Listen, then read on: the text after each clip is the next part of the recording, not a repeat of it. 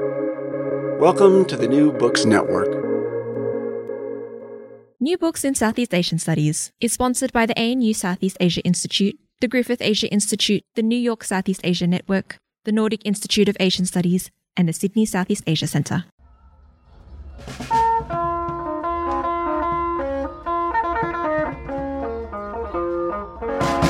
Hi everybody and welcome back to New Books in Southeast Asian Studies, a podcast channel on the New Books Network. I'm Patrick Jory. I teach Southeast Asian history at the University of Queensland, Australia, and I'm co-host of this channel.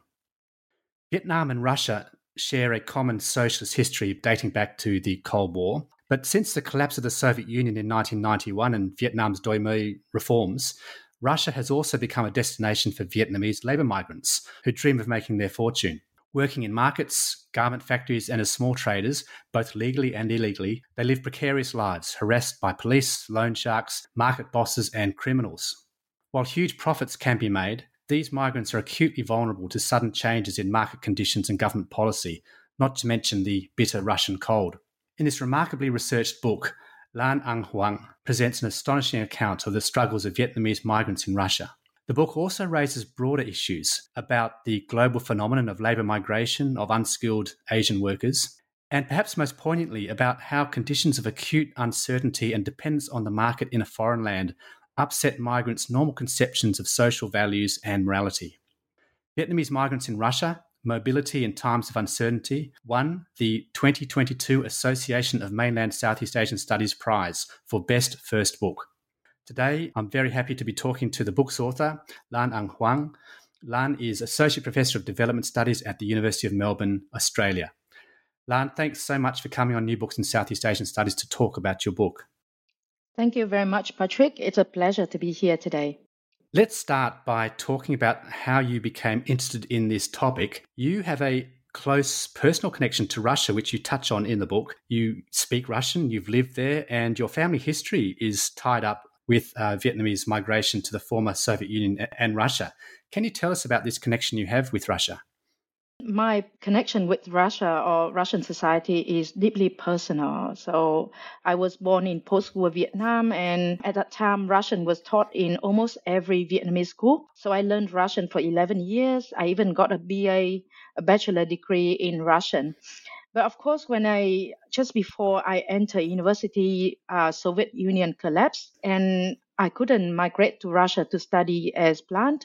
So I had to make a few changes to my career path. But I became interested in migration as a PhD student and then continued to do research on Vietnamese migration since my PhD. And so this topic came to me very naturally. I thought that I had to do something. I had to write about Vietnamese migrants in Russia. One of them is my sister, my only sibling, and it's also connected to my family history. My father studied physics in Russia during the war, and then he went back to Russia, to the Soviet Union, to work for 6 years after we were born. So my sister is still living in Russia, and as a migration researcher, I discovered that there has been no in-depth research on Vietnamese in Russia, even though there are about 150,000 of them there, and most of them are undocumented migrants living very precariously, as you introduced. So yeah, I thought that I had to write this book and to bring voices of Vietnamese migrants to the wider community. Before we get into the substance of the book, I wanted to talk to you about the very impressive research that went into it. The fieldwork research for the book in particular must have been extremely challenging. I just can't imagine how you went about those ethic approvals that we all have to go through. Can you tell the listener how you went about carrying out the research for this book?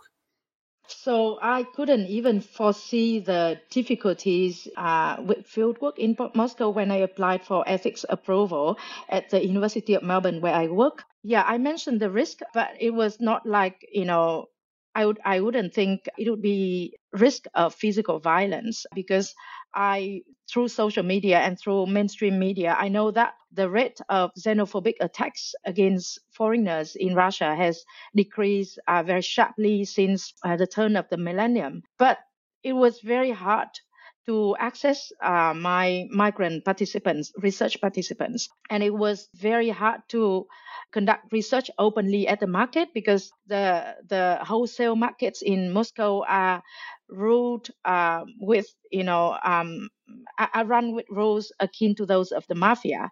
So I had to be very discreet. For example, I couldn't carry my usual camera, so I had to take photos discreetly, and also I had to make sure that my research could pose no dangers to my research participants, because even though I was not conducting formal interviews, they can be identified in my book.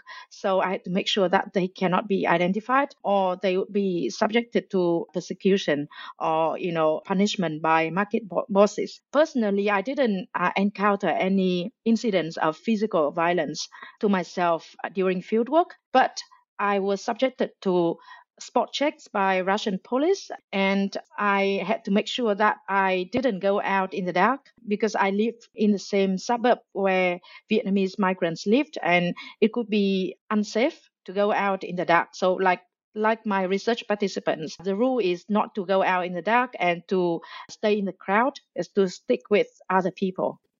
The subject of your book is, of course, framed by a much broader transformation that takes place in the 1980s and the 1990s. That is the sudden transition in both the USSR or Russia and Vietnam from socialist to market economies. And you're interested in the effect of this transformation, as well as the rise of mobility in migration, the effect on the core social values, I quote here, the core social values and cultural logics underpinning Vietnamese personhood. What do you mean by that? Yes, so as you might be aware, in socialist doctrine, making money or market trade were considered immoral during socialist era in both USSR and in Vietnam and in all socialist countries. So market trade was conducted, behind closed doors, and people could be subjected to arrest and prosecution if they were caught trading, illegally. So the economic reforms in Vietnam and the collapse of the communist regime in Eastern Europe has completely changed the way people earn their living, conduct business, and conduct their social life in general. Because now having money, becoming wealthy is held in high regard. Success is attached to having money. So it's very different, and that has completely transformed the way people think about themselves, the job that they hold, how they earn their living, and how they their relationship with money. One of the reasons your book is so unique, I think, is that so much scholarship is focused on the subject of Vietnamese refugees after the Vietnam War, but relatively little on Vietnamese labour migration.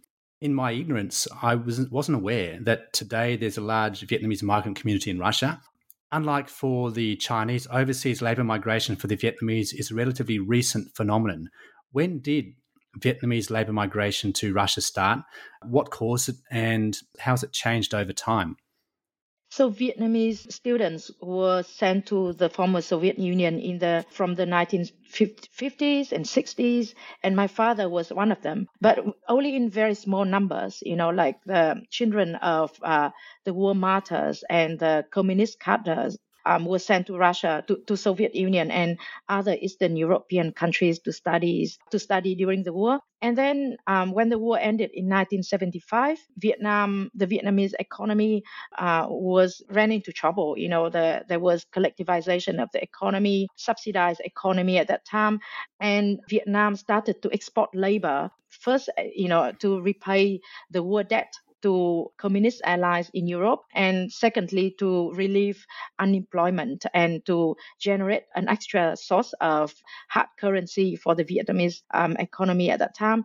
They started to export labor to former Soviet Union and Eastern European countries in the early 1980s, and it only stopped at the end of the 80s when communist regimes in Europe collapsed. Yeah, but so a lot of people were repatriated. The students and contract migrant workers were repatriated in late 1980s, early 1990s. But the impact of economic reforms in Vietnam was not very visible at that time. And so the returned migrants struggle to integrate, struggle to find a job, and to earn a living. So many made their way back. They returned to Eastern Europe, including Russia, to work, and they brought with them their families, friends, neighbors, and fellow villagers. And these people brought their own network. So yeah, Vietnamese keep coming to Russia since. Okay, so who are these Vietnamese labour migrants to Russia? Where do they come from? What's their background? How do they get to Russia, and what do they do there?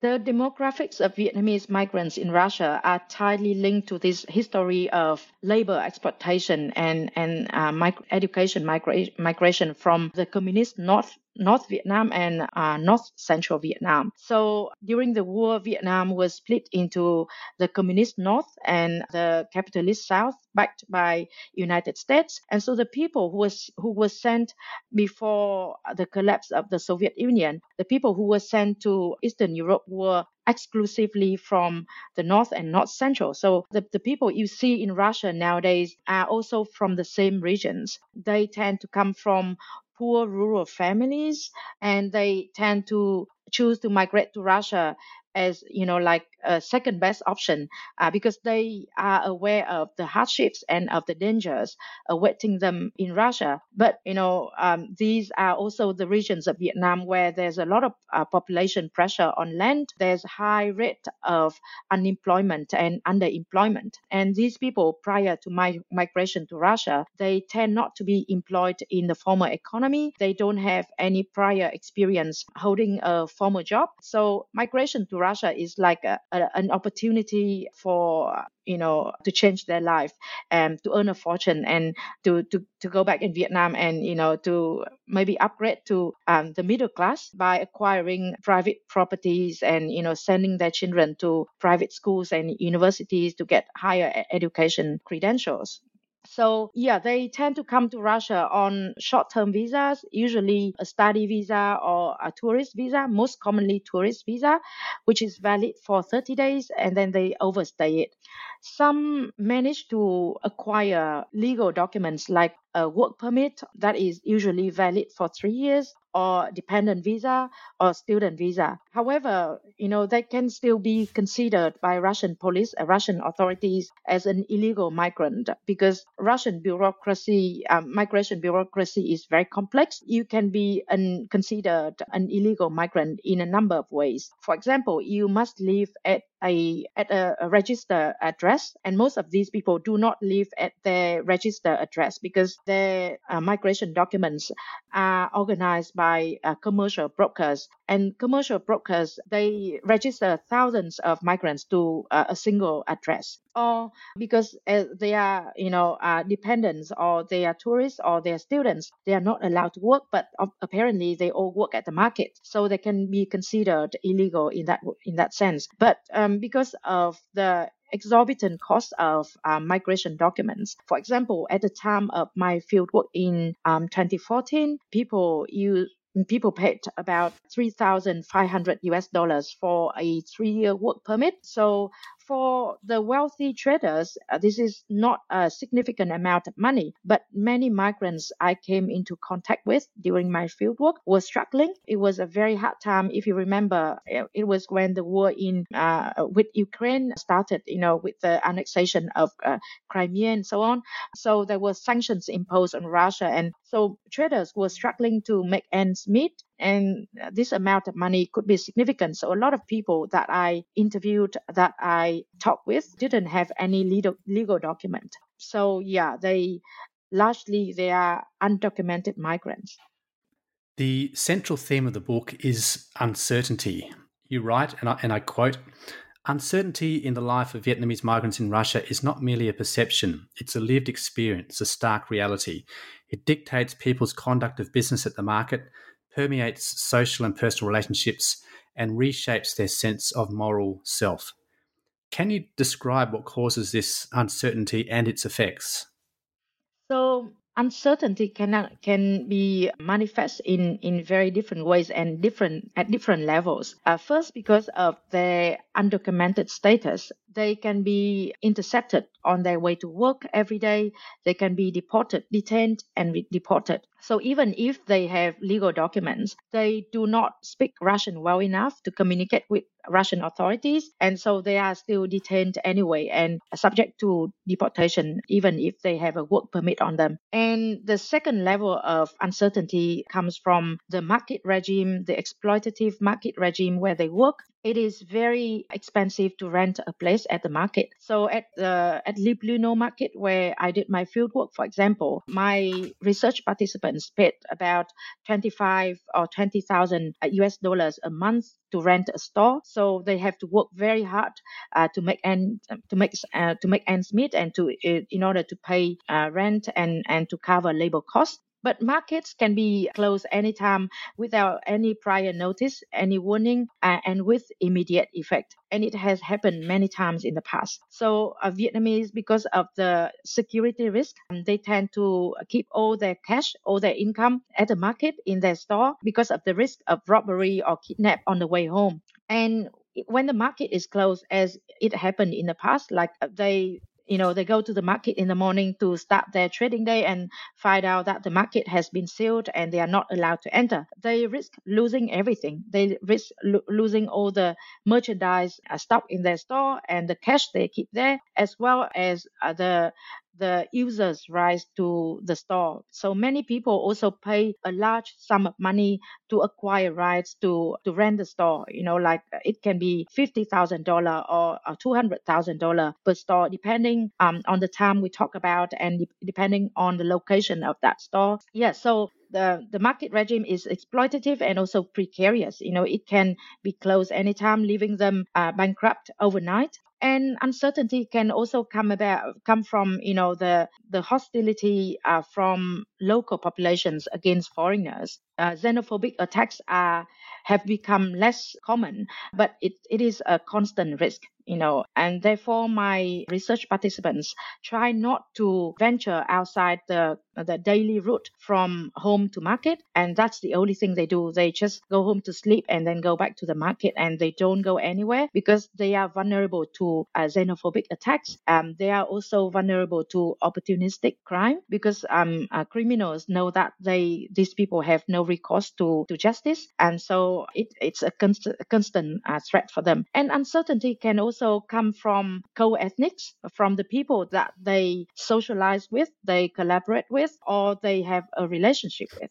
Because of the sense of precarity, vulnerability, and uncertainty in life in Russia, people have a sense of judicious opportunism. Like if you have an opportunity today, you have to grab it before it disappears. So the opportunity could be like, to run away with all the savings that you have saved with your romantic partner, or just to, steal money from your market partner.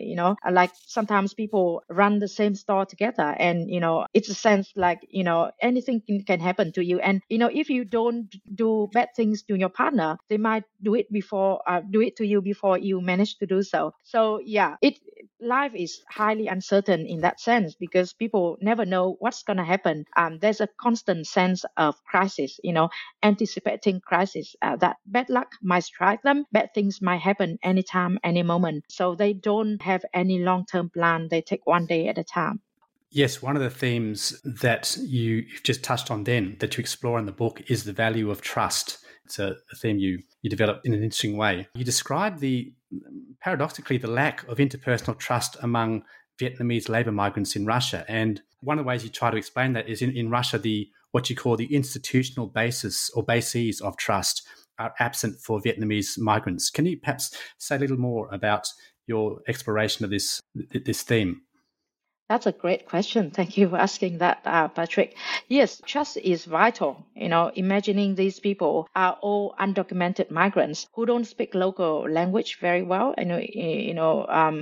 to to survive on their own in Russia. Trust is vital among co-ethnic. Vietnamese people, I could say, are the most vulnerable group of migrants in Russia because they don't tend to speak Russian and they don't get the same level of protection from their government like their Chinese counterparts. So Chinese authorities tend to be very protective of their citizens in Russia, and they have intervened on multiple occasions to protect their citizens' rights. Vietnamese know that they are left to fend for themselves. And so trusting other Vietnamese in the community is crucial for earning a living and for surviving Russia. They cannot run a store by themselves. They must work with someone, usually one assistant or a family member or a partner to run the store. And because they have to run the store for long hours every day, 12 hours, and they have to travel to other markets, other places to acquire new merchandise, new stock. So they need someone to man the store when they are not there, when they are not available. And also because there's also a risk of being detained by police, and you need someone to come to the police station to pay money so that you can be released. Yeah, but then on the other hand, as I have described, because of the sense of opportunism, people do not trust each other, and they know that their trusted partners or trusted assistants or colleagues, neighbors can do harm to them anytime. So they remain very tight-lipped about their daily life, about how they conduct their business, and also the nature of market trade. The marketplace is a place of zero-sum game. The more competitors you have, the more rivals you have, the more people selling the same things, the less likely you succeed. So you have to make sure that there are as few as possible people selling the same merchandise. And so therefore, you don't tell people about the things that you sell, where you source them, and at what price you sell them. And it has become, a way of life, like become suspicious of everyone and not to tell the truth, because keeping everything a secret is crucial for people's survival. And it ironically, it has made people's life more precarious because they cannot trust people and they cannot be trusted. So when in times of crisis, it's very hard for them to turn to someone for support. Yeah, the book has got so many interesting dimensions that come out of the fieldwork. As I got further into the book, it seemed to me it became almost less of an ethnography of Vietnamese labour migrants in Russia and more of a kind of really surprising exploration of the subject of morality. It's a big theme in the book. What drew you to this subject of morality? I didn't see morality as something central to my research when I started, I thought, all I knew was that these people were living very precariously on the margin of Russian society, and I had to find out how they survive it. And then as I spent more time with my research participants in Moscow, I realized that, morality or the lack of, or maybe changing moral values were like the central theme of what I was looking at, because how people ran their social lives, conducted their social lives, how they see other people, how they see themselves, and how they justify the bad things that they do to other people is deeply moral. Like in the moral values in Vietnamese society are deeply rooted in the strong kinship network, in the sense of community. Like in Vietnamese culture is deeply rooted in Confucian values, where we see collective interest placed high above personal interest or personal preferences. So it is important to respect other people and to remain in harmonious relationship with other people and to support other people. There are thousands of proverbs and idioms in Vietnamese culture that I can use to illustrate that spirit. However, in Russia, people realize that if they follow those, moral values and code of conduct, they would expose themselves to dangers and risk, and they could be abused and exploited. And so they had to adapt. And when they do bad things, they find a way to justify it. I have to do it to survive, and if I don't do it, other people will do it to me. So moral values, are not manipulated, but I think are reconfigured in such a way that can be used to justify people's actions and people's behaviors. And in my discussion of morality, I also pay a lot of attention to money, how money has become an alternative, anchor for social relationships. So when you do not share the same moral values, or you do not trust that the people you deal with share the same moral values, then you use money as a replacement to make sure that people remain loyal, or that they do the business with you without any bad intentions. Yes, I was just going to raise that other very closely related theme that you develop in the book, that is the meaning of money. I found that absolutely fascinating, and you go into some of the theoretical literature, but I think another of the strengths of the book is that you give these really concrete examples from your fieldwork. If I can just read a quote from the book, given the uncertainty and lack of trust that we've just been talking about, you write that, and I quote, "Money seems to be the only steady element with the power to mitigate risks and ensure some degree of certainty and security in people's transnational lives." Can you perhaps develop that a little bit? Yes, so as I mentioned at the beginning, in socialist values, money was regarded as, it was associated with greed, with immorality. And so in Vietnamese culture, there's an emphasis on tình cảm, or sentiment, or tình cảm can be translated in different ways, but it could be understood as sentiment or compassion or empathy, like sharing love and supporting each other. However, as I described in Russia, you cannot expect tình cảm from other people, and you do not have the luxury of offering tình cảm to them. And so money become the main medium of social relationship and transactions. People know very well that money is the only thing that remains unchanged in a situation where everything is in a state of flux. The person sleeping next to you in bed can run away with all the savings you have tomorrow. The business partner that you trust, that owe you an enormous debt, can run away without any trace, and you cannot track them down, and you lose, you can lose hundreds of thousands of dollars in that relationship. So you have to make sure that you can call on people for support, and for support in times of need. But how do you do that? You use money, So the wealthy people, the wealthy people tend to be well connected because they use money to pay for favors. They offer generous gifts, or they organize social gatherings to maintain people's loyalty and to maintain relationship. And they know that without money, it is very hard to maintain that kind of connection and to turn to other people for support. At the same time, I think your take on this, it's not all negative. You show quite vividly, I think, that such uncertainty can boost resilience, positivity, and optimism. Many of these migrants come from very poor backgrounds, and they've got limited options to, improve their lives in their own country. And the lack of regulation, ironically, lack of regulation in Russia creates lucrative business opportunities for those of them who are smart and lucky, perhaps also enough to exploit them. And you give lots of examples of Vietnamese who have indeed made their fortunes in Russia. Perhaps tell us about some of these migrants. Yeah, so luck can come to people anytime. Like I can recount a few very different examples. Like one of the research participants in my book came to Russia immediately after the fall of the Soviet Union, and they became migration broker and money transfer agent, and built a fortune from that business. Because Vietnamese in Russia are undocumented, so they cannot use the formal banking system. Most of the money flowing between Russia and Vietnam is via informal channels. And because they are undocumented, there's a huge demand for migration papers. The people don't speak Russian, and they don't know how to deal with Russian bureaucrats, and so they go to brokers every time they need any paper, any help with authorities.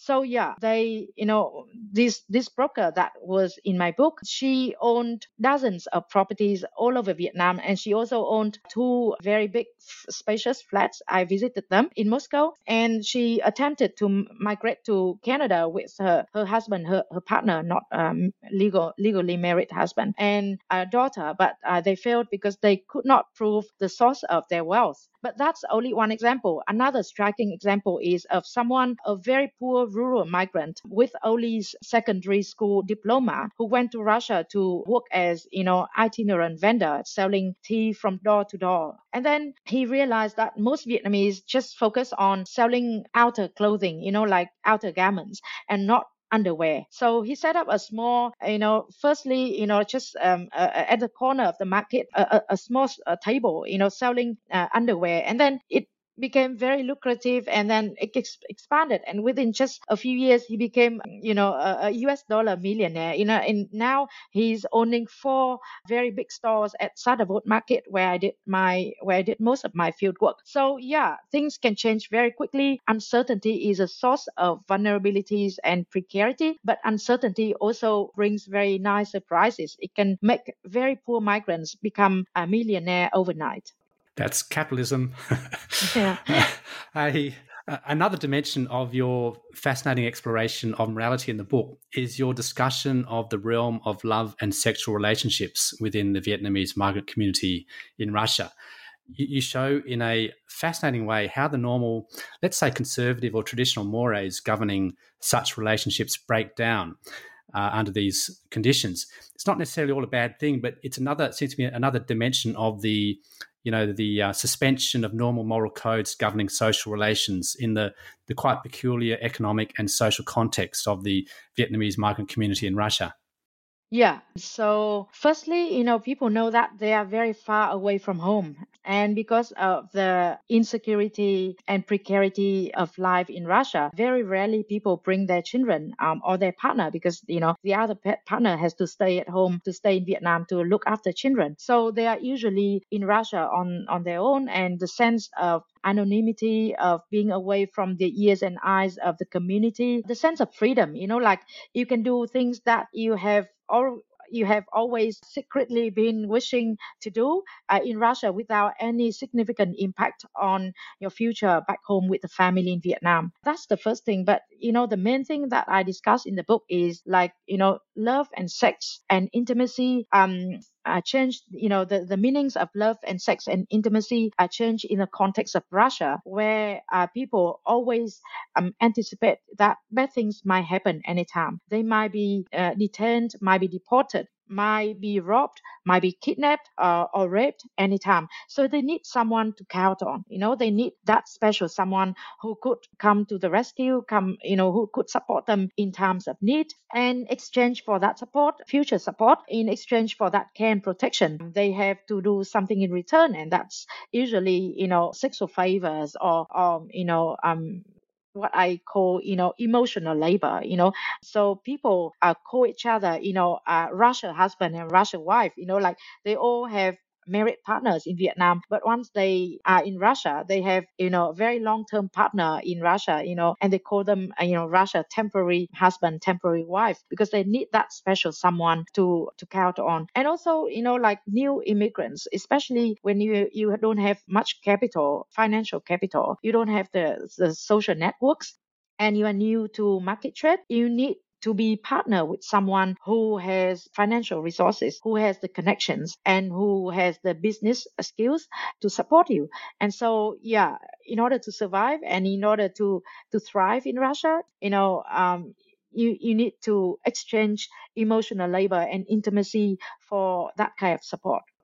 One example you give, it's very interesting that traditional gender norms governing sexual relationships break down. And you write that often young men will take up with much older women for economic reasons. In one part of the book, I think you call these relationships survival intimacies. Yes, yeah, that's right. Because these young men, the new immigrants from Vietnam tend to be male, young, and rural, and these people, the easiest way to find their way into market trade and to survive there is to be partner with an established migrant trader. And usually these are women who are either spatially separated from their married partners or have divorced their partners. So in the book, I also discuss how long-term migration in Russia has led to marital dissolution. It has resulted in marital disruption and broken intergenerational relationships relationships in many situations. Yeah, so it is not uncommon for young men without any financial resources to be partnered with a divorced or separated migrant women traders who have the knowledge and the resources and the connections. This touches on another issue, that is the differing roles or differing economic roles of Vietnamese migrant women and men in Russia. You write that, and I quote here, women tend to play a dominant role in the day-to-day running of their business, while men assume the role of helpers who fill in for the women when the latter are not available. Can you perhaps say a little bit about the different gender roles in the migrant community? So market trade has always been considered a female domain in Vietnamese culture. It is believed that women are more dexterous, like socially astute and more flexible and know how to communicate with haggling customers. And therefore, even in the books about Vietnamese market traders in Vietnam, you can find that most of the traders at Vietnamese markets are female because of these gender norm and gender stereotype. And so it's not different in Russia, even though in Russia you tend to find more male traders than female traders than in Vietnam, because in some situations, men cannot bring their wives because wives has to stay at home to look after children. But still, predominantly the market traders that I met in Moscow are female, and men play the role of helpers on, like carrying big loads, because, these people usually trade in garments and in textile, in footwear. And so it requires, a lot of manual labor to ferry stock from one place to another, to look after the store, not the store, but the storage, sorry.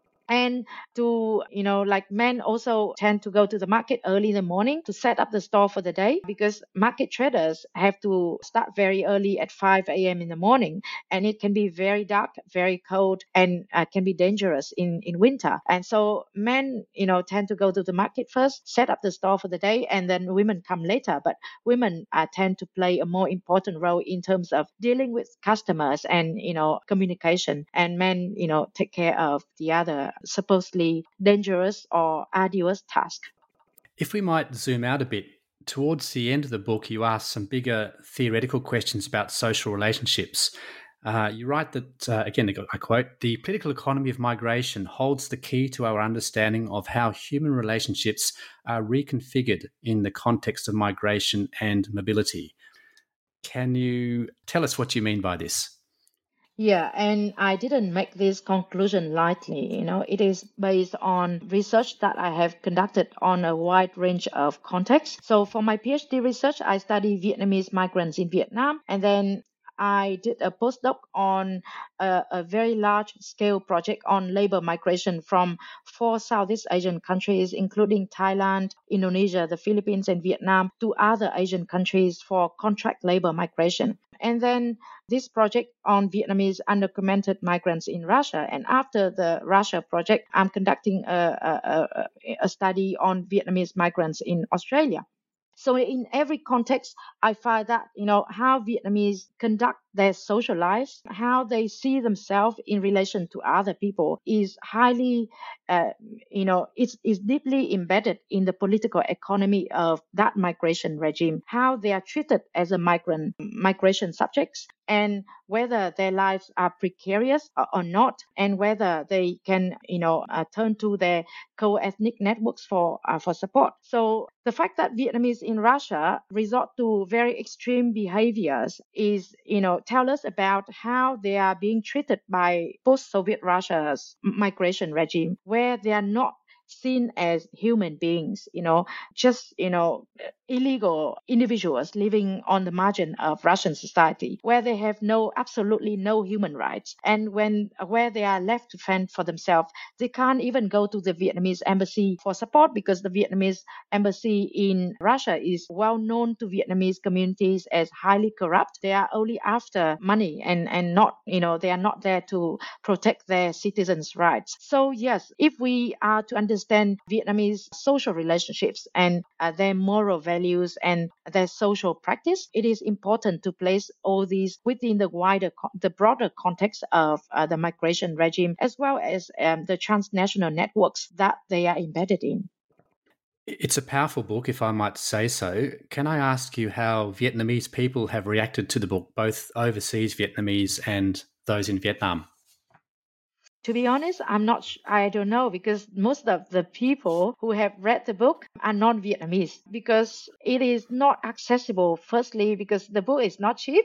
It is also very theoretical. So it's not like, a lot of my friends, connections in Vietnam are very interested in the book, but they haven't read it. I think because they find it challenging, the language and the concepts that I discuss in the book. But hopefully I can find the time to translate it into Vietnamese and publish it in Vietnam in the future, maybe to simplify it a bit, to make it more accessible to people, because there are a lot of people in Vietnam with connections to Russia. And I guess there's a lot of interest in the book, and it might totally change the way people think about Russia and Russian people, as well as migrant lives in Russia or in general. I can't conclude without asking you about the current situation in Russia since the invasion of Ukraine earlier this year. Has that affected Vietnamese labour migrants in Russia? Are you still in touch with your informants? Yeah, I am. I'm still in touch with them, and I have been maintaining relationship with my research participants on Facebook. So every time I met someone, I asked them for their Facebook and hey, added them. So yeah, I know that they are struggling.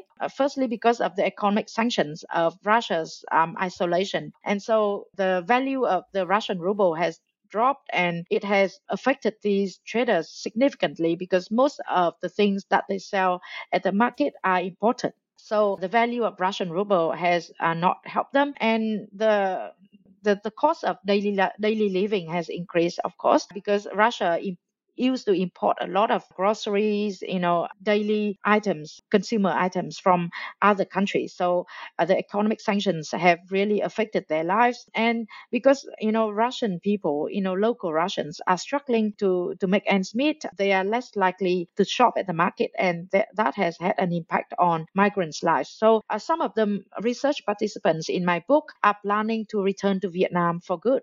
But of course, most of these people have been here for quite some time, and they have accumulated enough saving, and they think that they can live comfortably upon their return in Vietnam without working in the Vietnamese economy. And the young, inexperienced, and not very well stocked Vietnamese migrants, in their 20s or 30s, are still staying. They do not plan to return home because what can they do at home? It's the what has kept has made people come to Russia is the hope. It's the hope that lure them to Russia, and it's the hope that keep them there in Russia despite all these adversities. So these young people who haven't managed to save enough money, they still hope that the situation will change for the better soonish. Finally, you might know that we always like to ask our interviewees if they're working on a new project and if they could give us a sneak preview of what that project's about.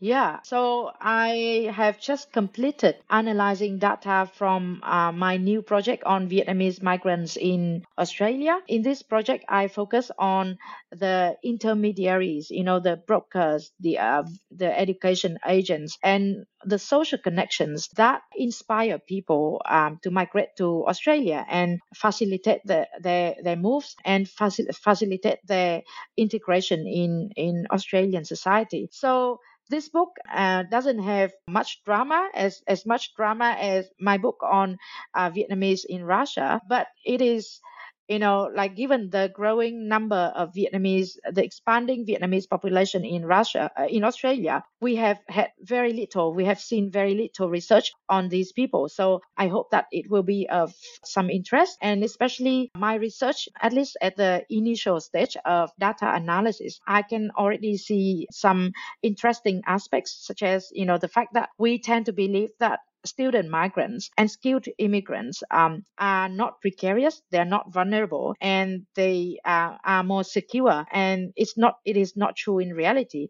Because a lot of people migrate to Australia with fake financial proof. They and their families cannot really afford it, but they know that this is like an opportunity for a better life, and so they pool resources or they borrow big amount of money to finance their migration. And once they are in Australia, they face a lot of labor exploitation mostly from Vietnamese co-ethnic employers. And also some become overstayers, but become undocumented migrants because they cannot renew their short-term visa, student visa, or any visa that brought them here in Australia. So yes, that's the project that I'm working on. But I'm already working on the next project after that. Maybe it's running them in parallel. It's on Vietnamese undocumented migrants in Japan. So Vietnam has recently become the second largest group of foreigners in Japan, and a lot of these people are migrants, are student migrants, and the so-called technical trainees or technical interns. And they also have very precarious lives, and many have become illegal because of labor exploitation and because of the migration indebtedness. So I'm working on these two projects at the same time. What a great pipeline of research. We can't wait to see the publications come out. Lan Anh Huang, thank you very much for making time to talk to us on this episode of New Books in Southeast Asian Studies to discuss your new book, Vietnamese Migrants in Russia, Mobility in Times of Uncertainty, published in 2020 by Amsterdam University Press. Thank you very much for the opportunity to share my research with the wider audience. Thank you, Patrick, and have a good day. And you've been listening to New Books in Southeast Asian Studies, a podcast channel on the New Books Network. Thanks everyone for listening. If you enjoyed this episode and you're interested in other podcasts about books on Vietnam, check out the New Books in Southeast Asian Studies podcast channel, where you'll find numerous interviews with authors of recent books on various aspects of Vietnam. You can download or stream this interview or thousands more free of charge via the New Books Network website or iTunes.